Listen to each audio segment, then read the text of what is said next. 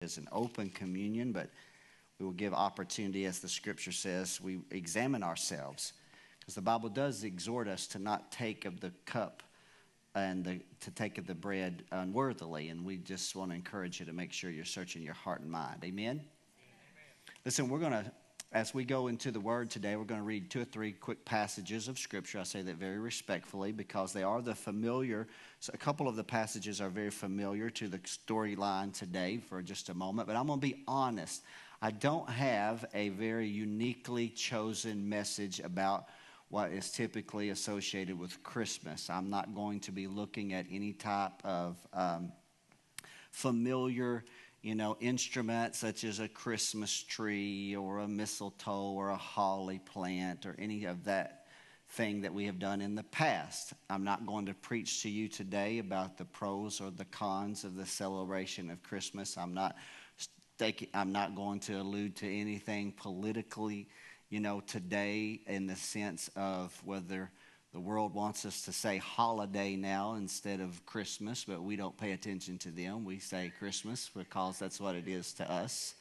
So we're not going, but I'm not going there today. And really, I'm just in one vein today, and that is we're going to focus on and hopefully somehow connect it uniquely together, hopefully, but it's really about the blood of Jesus, just to be honest. Even though you say, well, Pastor, that's at the end of his life, and Christmas is the celebration of the birth of his life, but he was born with a purpose. And we'll be talking more about that here in a few short minutes. So to honor the reading of Scripture, we're going to ask you to stand, first of all, and we're going to post the first original Scripture text, if we can, today here out of Luke 1. It's a familiar passage of Scripture to us here. And this is the angel who has appeared to Mary, this young girl dwelling in Nazareth, the angel Gabriel has been sent by God to speak to her. And these are familiar words to many of us here today. These are the words concerning the conception of Christ within her womb. And he said unto her, fear not. It's on the screen in front of you and perhaps on the Bible page in your hand. Fear not, Mary, for thou hast found favor with God. And behold, thou shalt conceive in thy womb and bring forth a son, and shalt call his name Jesus. He shall be great. How many of you believe he's great today? He shall be called the Son of the Highest, and the Lord God shall give unto him the throne of his father David. 33rd verse, and he shall reign over the house of Jacob forever, and of his kingdom there shall be no end. And now we're going to read quickly from when the angel of the Lord appeared to Joseph in a dream. For Joseph, upon hearing his betrothed wife, the announcement that she was pregnant, the scripture says he was, being a just man, was mindful to put her away privately. But while he thought on these things, the scripture records that the angel of the Lord appeared unto him in a dream, saying, Joseph, thou son of David, fear not to take unto thee Mary thy wife, for that which is conceived in her is of the Holy Ghost.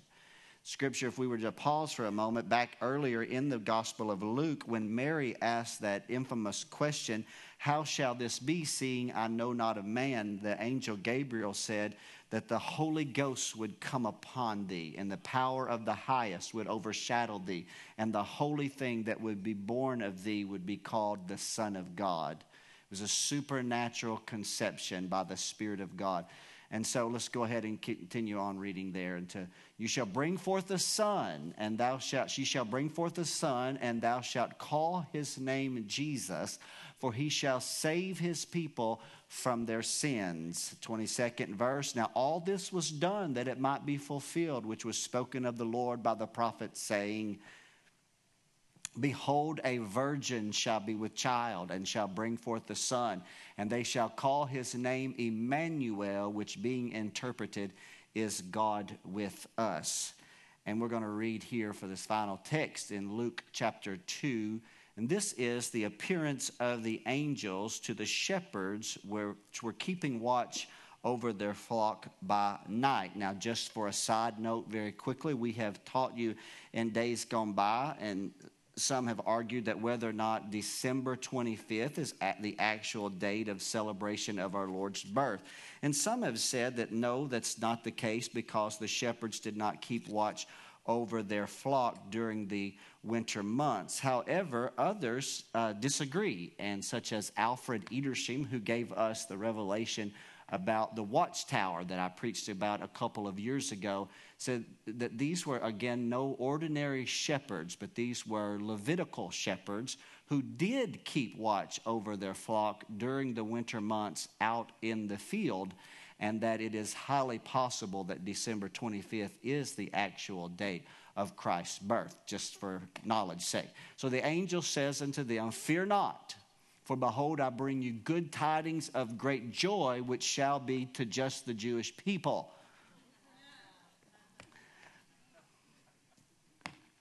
That's a very powerful verse of Scripture right there, revealing to us the breadth of the love of God, far beyond one exclusive people group that he had chosen previously as the natural descendants of Abraham.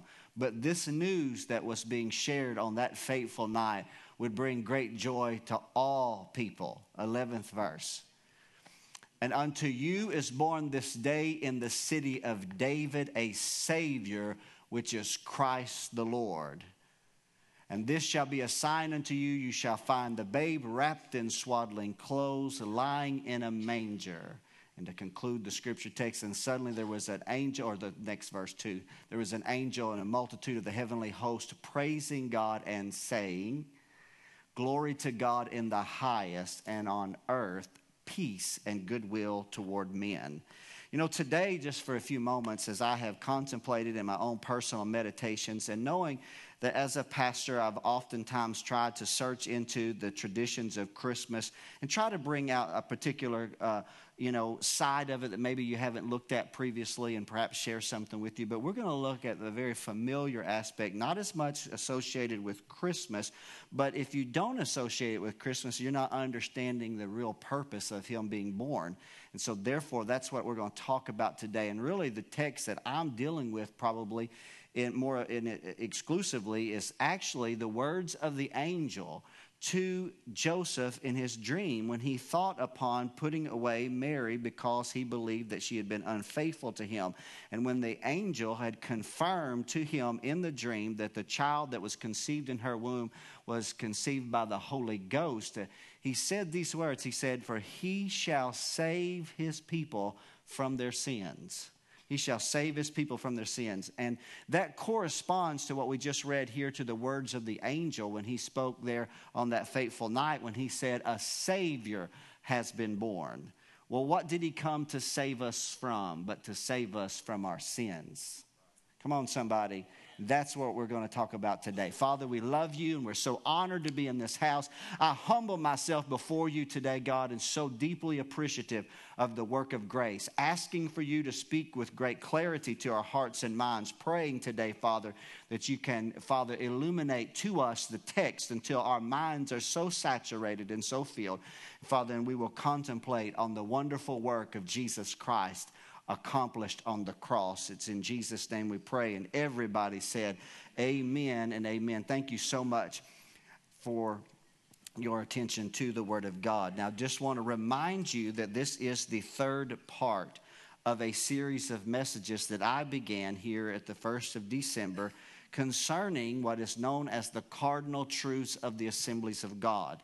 The cardinal truths of the Assemblies of God are four truths that are taken from Scripture but are also shared in the context of our statement of fundamental truths that are in our Constitution and bylaws. And I've made statements to you like it's very important that you fellowship with a people group based upon more than just warm feelings, more than just whether or not we have a festive environment, whether or not you enjoy our style of worship, whether or not we have a program at Christmas time. But it is my personal belief that you are woven together in your faith with men and women of like precious faith, and that you worship and that you are in harmony and agreement with one another doctrinally, that we have a communion that is connected to each other, a deeply woven held fellowship because we have similar beliefs. And I just believe it is important that we truly know what we believe and why we believe it. I believe it's important that we study to show ourselves approved unto God, workmen who need not to be ashamed, rightly dividing the word of truth. I believe it is very important in the words of the Apostle Peter that when he said, add to your faith virtue, and to virtue knowledge. It becomes our responsibility to read and study and meditate upon the word so that we can understand more of the glorious truth that Christ came to reveal to us.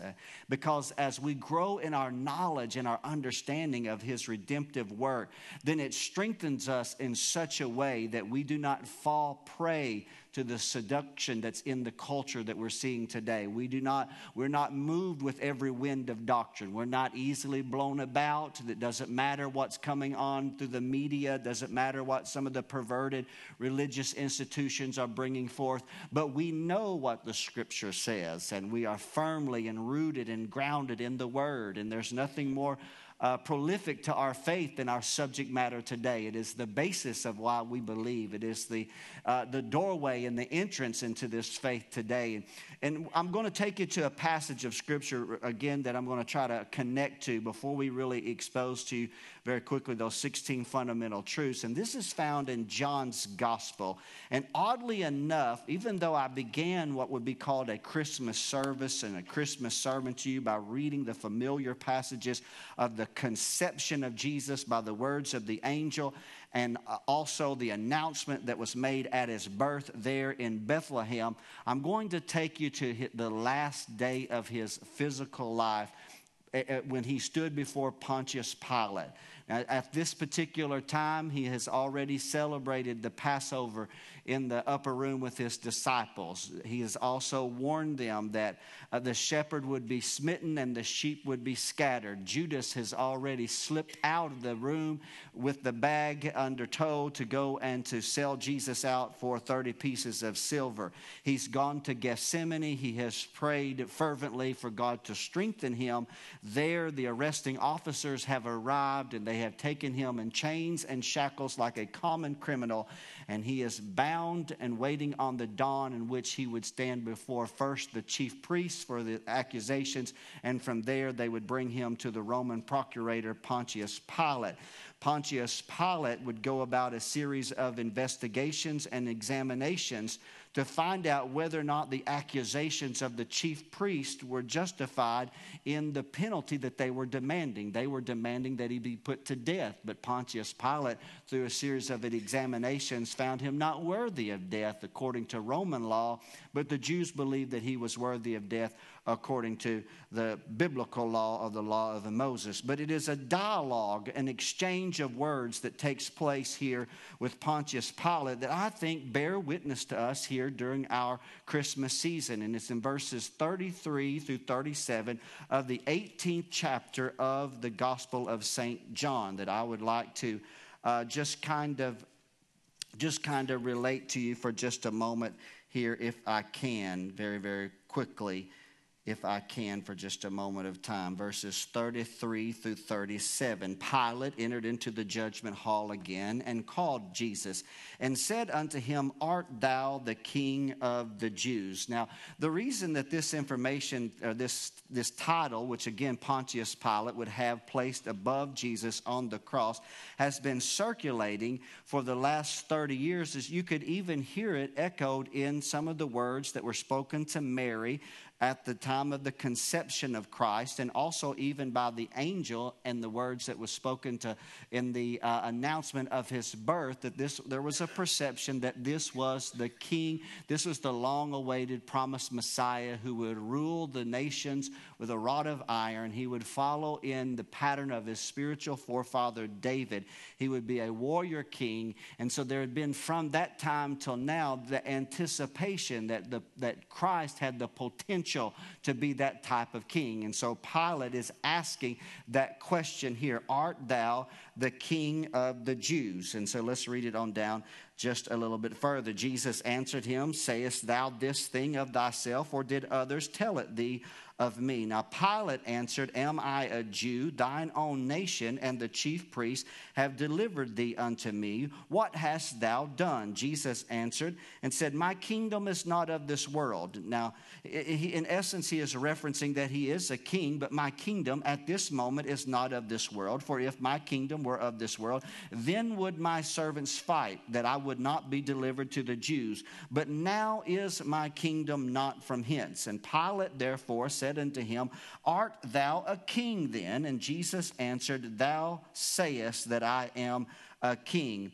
And to this end was I born. Right there, I want you to capture those words, and somehow let's connect this very carefully if we can. To this end I was born, and for this cause came I into the world, that I should bear witness unto the truth. Everyone that is of the truth heareth my voice. And so just for a moment of time, as we contemplate and try to weave this together for just a moment of time, when the angel had announced there to the shepherds that were abiding in the field, they said, this night shall be born unto you a Savior in the city of David. A Savior. And that word is soter in the Greek, and it can actually be also translated a deliverer or a preserver. And we have echoed many times from this pulpit that it was the belief of the Jews and that day that the Messiah would come in triumphal entry to deliver the children of Israel from Roman occupation. You have to remember that Rome had occupied Israel for many years, and the people were struggling under the heavy weight of their occupation, and they longed for deliverance. And so when the angel announced that a deliverer had been born, in their minds they have the thought that their king would come in triumphal power. He would be like David and Samson all rode together. He would be a king like David, but he would have supernatural strength and power, and he could rid the nation, and he could drive all of the Roman empire out of the land. And there was this anticipation for this king. And ultimately, when Jesus says that his kingdom was not of this earth, there was great disappointment even in his disciples upon those words. But here in this passage of Scripture, Jesus shared that as a king, he came to do something that no other king could do, and that was not rid the nation of Roman occupation, not drive the Roman soldiers off of their post and to free the nation of that type of oppression, but he came to do something that no other person could do, and that was he came to deliver them from their sins. Deliver them from their transgressions. And on that day, he said, to this very end I was born. And perhaps in his mind, he's thinking back of that fateful night when the angels made that announcement and said, a Savior has been born. And from that day until this, Israel is expecting their Savior to be this militant deliverer. But Jesus had his mind on a different target. And that target was not the Roman emperor who was there in Rome, but it was actually upon Satan and his kingdom and his destruction and the nature of sin and the Adamic nature of man that had hindered and did not allow man to have fellowship with God. Jesus had set his target on something far greater, and he said, I came into this world for that very purpose, that I would bear witness unto the truth. For this very purpose, I was born to die. I was born to die. Now, church family, let me take a moment with that context and see if I can somehow connect that to you for just a moment to a fundamental belief that is held within the Assemblies of God. Let's see if we can before we shift this for just a second of time. I'm going to put on the screen here the fourth of our fundamental truths. It's the third of our cardinal truths. And this is, if you can bring that up for me, Phil, very quickly. And the fundamental truths, number 4, it's on there somewhere. And then it says the fall of man. And it's the belief that man has fallen by willful transgression. Roll to the very next screen, if you would, and we're going to read this. Man was created good and upright. In the garden, God had said, let us make man in our own image and after our likeness. However, man by voluntary transgression fell and thereby incurred not only physical death, but also spiritual death, which is separation from God. And this doctrine is a belief that no man is actually born morally upright from that day till this this day. Man was originally created, but by voluntary transgression, when he breached the command of God to take of the tree of the knowledge of good and evil, there was a spiritual death that took place. Physical death would come 900 and some odd years later when Adam was driven eastward out of that garden that was called Eden. But the day that he took of the tree of the knowledge of good and evil, there was a separation in his heart from God. We call it spiritual death. And so therefore, he can only worship God in the soulish realm. It is our belief that man was made in the likeness and the image of God. God is triune in nature, Father, Son, and Holy Spirit. Man is triune in nature. He is spirit, soul, and body. And though his body would not taste of death for 908 years, but at the moment that he took of that forbidden fruit, there was a spiritual death that took place. The illumination of his spirit was what extinguished. It's hard to describe. I don't know. Perhaps separation. Perhaps the Holy Spirit simply withdrew, but it was what we define as a separation from God. And so man can only know God from the outside in. He can look from afar. He can know God in the soulish realm. He can attempt to worship him. That's how idolatry became commonplace, because man is now carnal and his appetites dictate, the direction of his choices. And so man would have a desire to worship but would not know how to worship, and he would just form a God based upon the imagination of his own heart or something that he saw in nature. In essence, what this is revealing to us is that because of the transgression of Adam, and because we all descended from Adam, that we were born sinners. Before we ever actually even committed an action of sin, we were already in the eyes of God sinners. We had already, even though before we had even had the knowledge of transgression, we were already born in the context of being a sinner. And what it says is we needed somebody that could save us, because we could not save ourselves. We could not close the gap that had been created between God and man. And this is where fundamental truth number 5 comes up, and we're going to bring this up very quickly. It says the salvation of man. You say, well, Pastor, what is the salvation of man? Let's put this: man's only hope of redemption. Man's only hope of redemption is through the shed blood of Jesus Christ, the Son of God. The only hope that we have is that Christ would give his atoning blood on the cross of Calvary to satisfy the just demands of a holy God. In order for the Holy Spirit to be able to go into the heart and mind and bring us into regeneration and renewing, there would have to be a sacrifice that would be so sufficient that it would take away the sin of Adam, the first man born, and it would also then take us, or the first man created, all the way to the last man ever born, and take away their sin debt. And what type of payment could provide that before God? Only the atoning blood of Jesus Christ spilled on the cross of Calvary. The doctrine held so dear by the evangelical church that man's only hope of redemption is through the shed blood of Jesus Christ on the cross.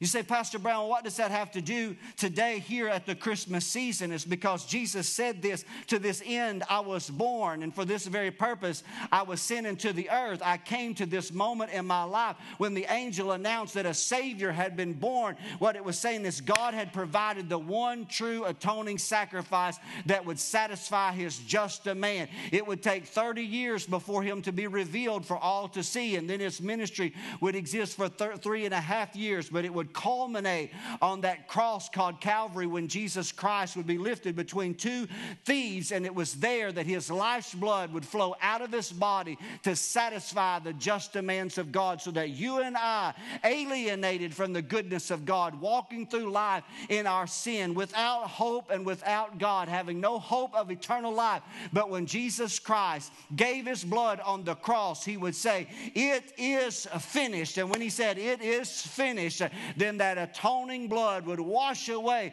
all of our sin debt and allow us to have access to the holiness of God. Isn't that exciting today? And Jesus said, "To this end I was born."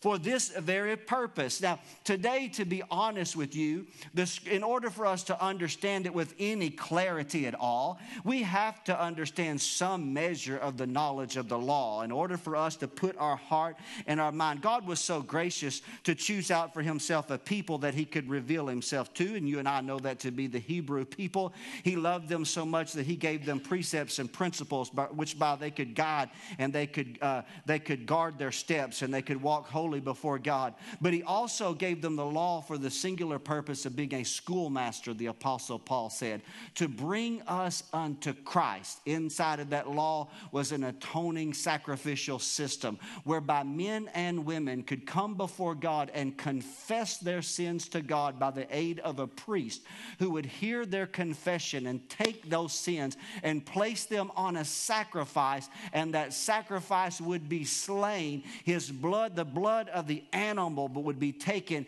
as redemption for the sins of the one that had transgressed. And the reason why blood is so necessary is in this life, God revealed to us in Leviticus 17 that in this life, the life of the flesh is in the blood. The life of the flesh. None of us can exist without blood. That's why we call it the life's blood. And God revealed, even through that Old Testament system, that there would be a transfer of the transgressions of the person that had sinned upon the innocent animal. And when his blood was spilt, God would appease that moment. It would not fully and adequately atone for that transgression, but it would cover that transgression, awaiting the one day when the actual sacrifice would be given that would actually satisfy God's just demand. But it is a revelation to us that we needed something to provide redemption for us. Now, we live in a culture today when the church doesn't even like to talk about this subject.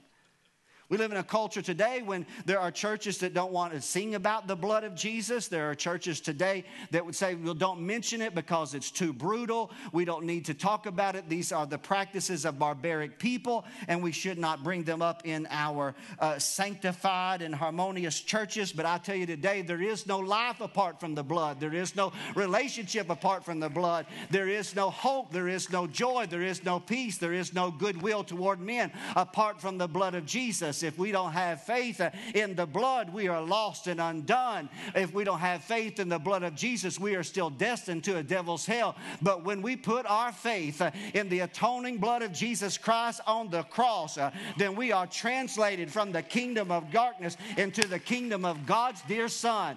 Joy unspeakable and full of glory because of the blood of Jesus. I don't know about you, but I get excited when I start talking about the blood. When I think about his atoning work, when I think about that he bowed his head on the cross, when I think about 7 fountains spilled on that fateful day and blood flowing down from the crown of his head to the sole of his feet, and on that fateful cross he prayed a prayer and said, Father, because of this blood shed, forgive them, for they know not what they do. And God took away all my transgression, all of my sin, all of my iniquity, and he made me whole and he made me new. When I think about the blood, I get happy in the house of God. I'm so grateful today to think about the blood of Jesus. Hallelujah. The blood. I think about the blood today. There are thoughts that run to my mind about the blood. The writer of the book of Romans said this, I've been justified by the blood. That means I was unjust before God, condemned towards God's eternal penalty. But when the blood was applied, I'm now justified in his sight. That means it's just as if I have never sinned. The writer of the book of Ephesians says, I've been redeemed through his blood, even granted the forgiveness of sin. Redemption is a monetary transaction that took place.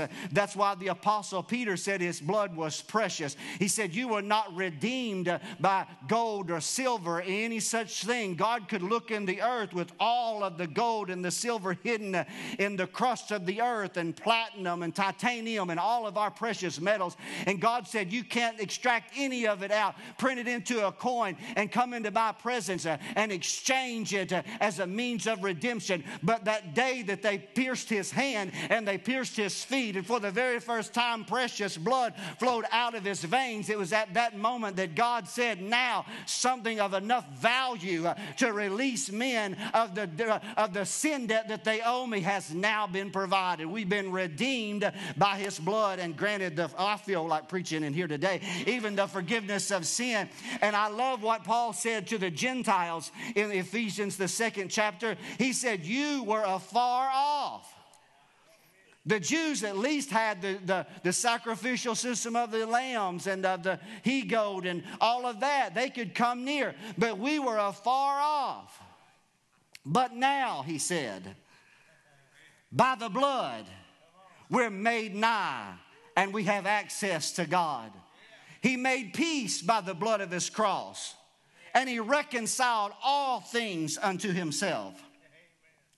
Scripture says the blood of Christ purges our conscience from dead works, and now we can serve the living God.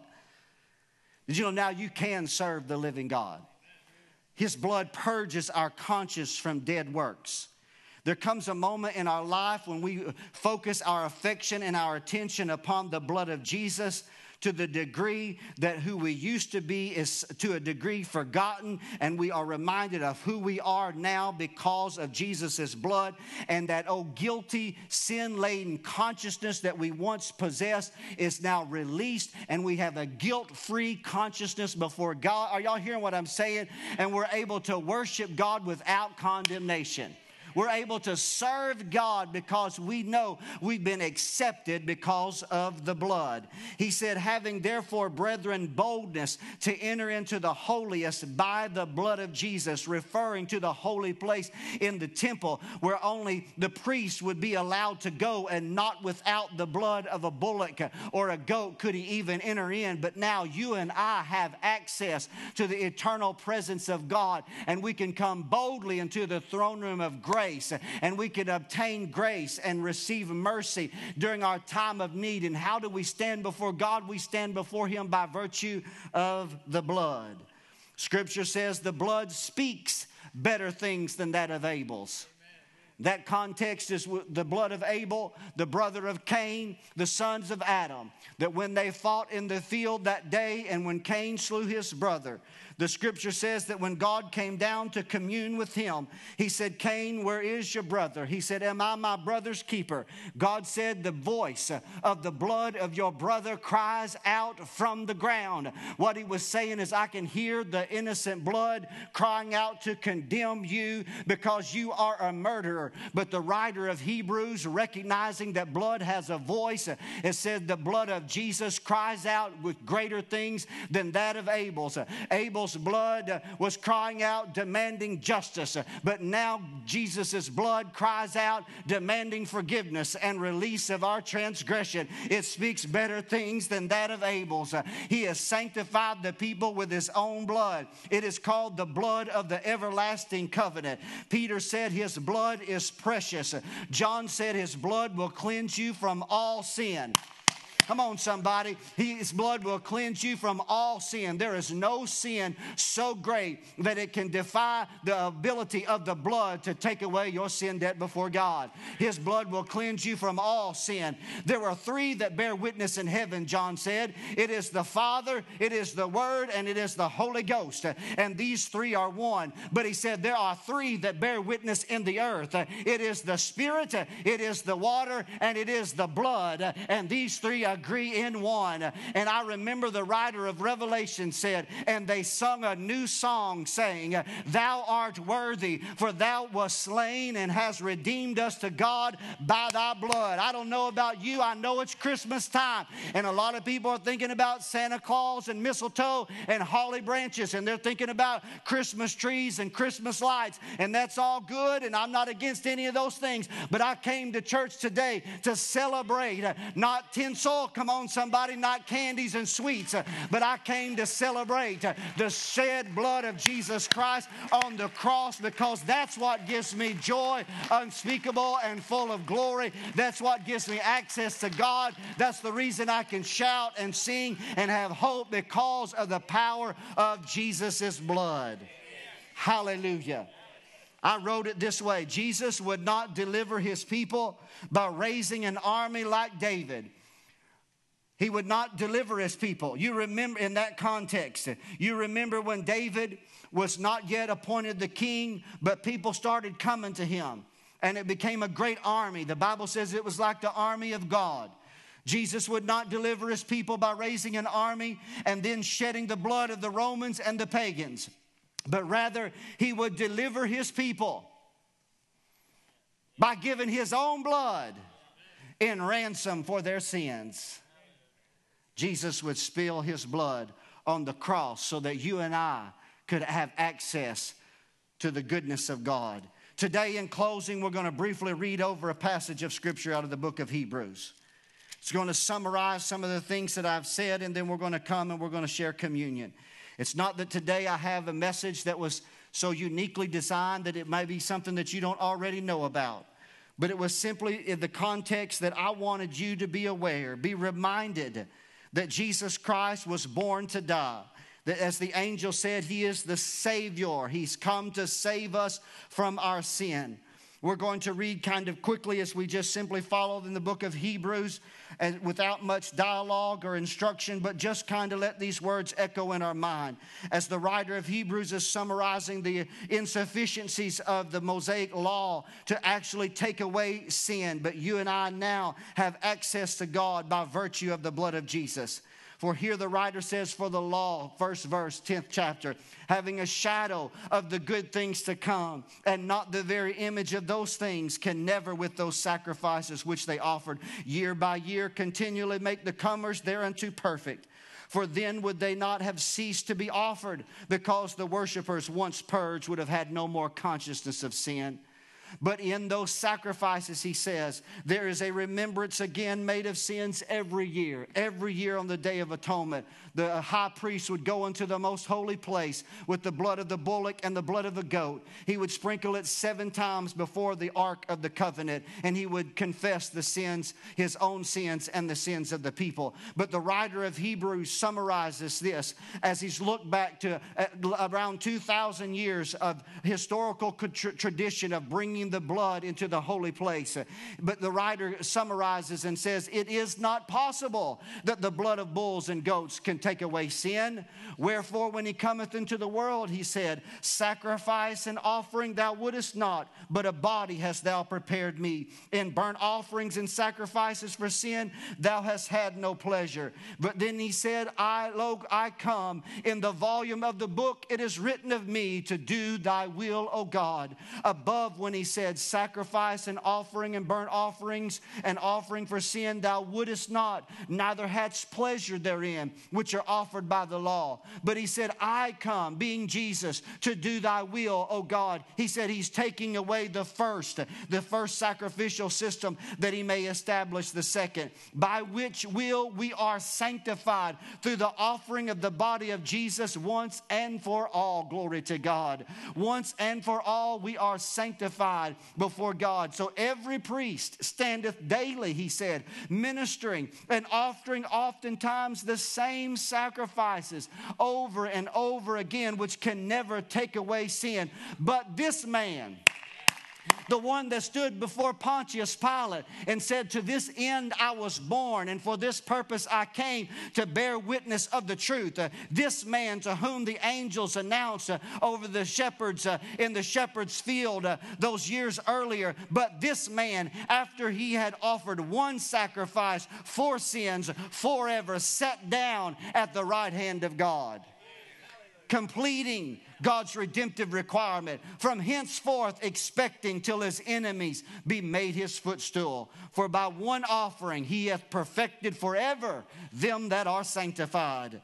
Whereof the Holy Ghost also is witness to us. For after he had said before, this is the covenant that I will make with them after those days, saith the Lord. I will put my laws into their hearts, and I will put my laws into their minds, will I write them. And their sins and iniquities will I remember no more. Hallelujah. Now, where remission of these is, there is no more offering for sin. Brother Ed, I'm going to ask the ushers, y'all come and begin to receive the communion emblems if you can. Let's read this here together today.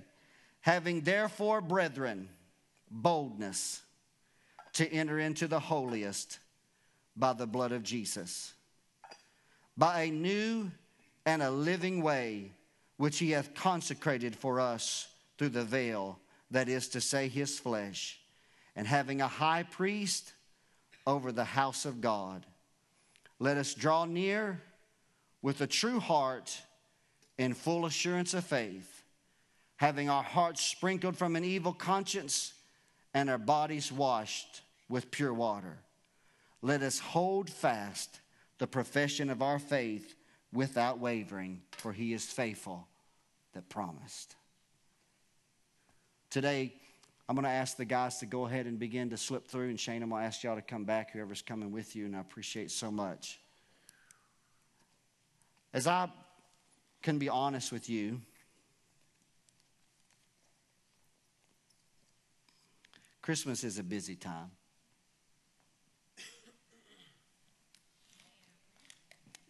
It can be a very distracting time. And it can be a painful time.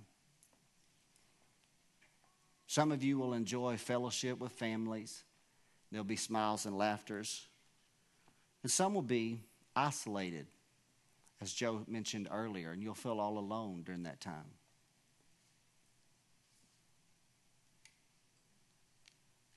And even as a pastor,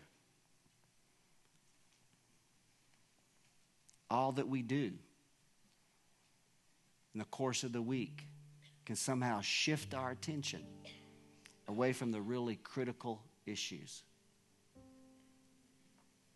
And today, as I was contemplating in my personal prayer time, I just didn't have it in me to bring you a message about a Christmas tree, about eggnog, or Yuletide, because my affection has been on the blood.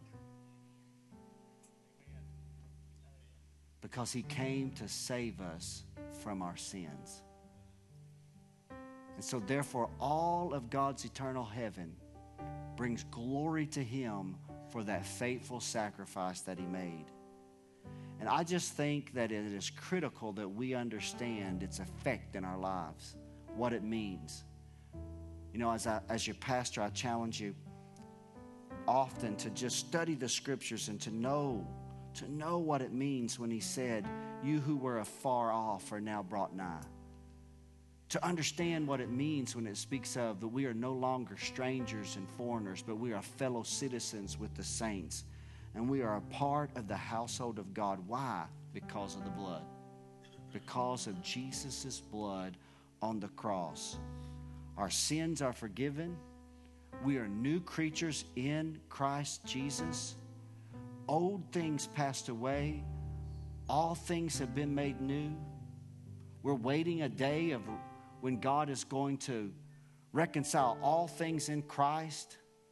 Things that are above the earth, things that are on the earth, and things that are in the earth, all because of the blood. All because of the blood of Jesus. The Assemblies of God in our statement of fundamental truths said that man is fallen by nature, willful transgression in the garden called Eden. And therefore all of man's descendants would have a sin nature. And we have summarized and arrived at the conclusion that the only hope for mankind is to put his faith in the atoning blood of Jesus Christ on the cross.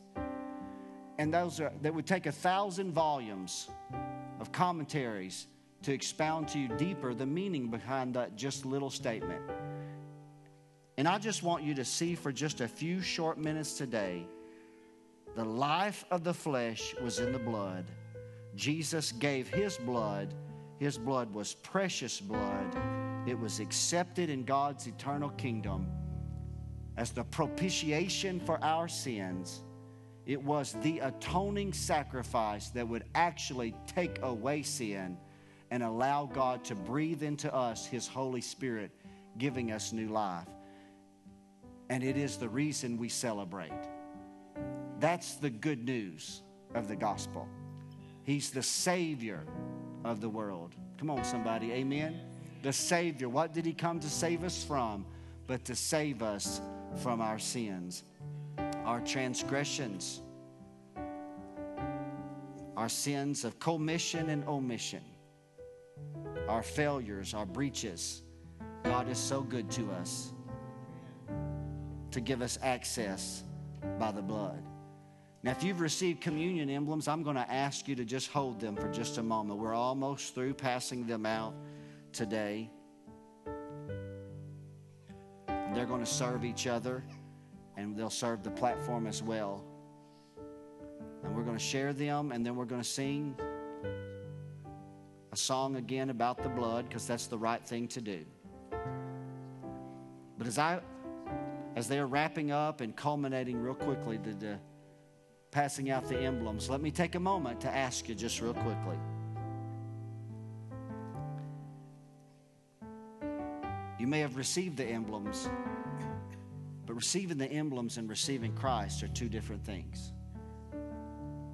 I want to encourage you today to receive Christ. You may be here as a visitor. You may not understand everything that I even preached about today, but you understand that you've sinned, and you understand that you feel guilty before God, and you need something to release you of that sin indebtedness, and that's the blood of Jesus Christ. So our heads are bowed, our eyes are closed. I'm going to give you an opportunity to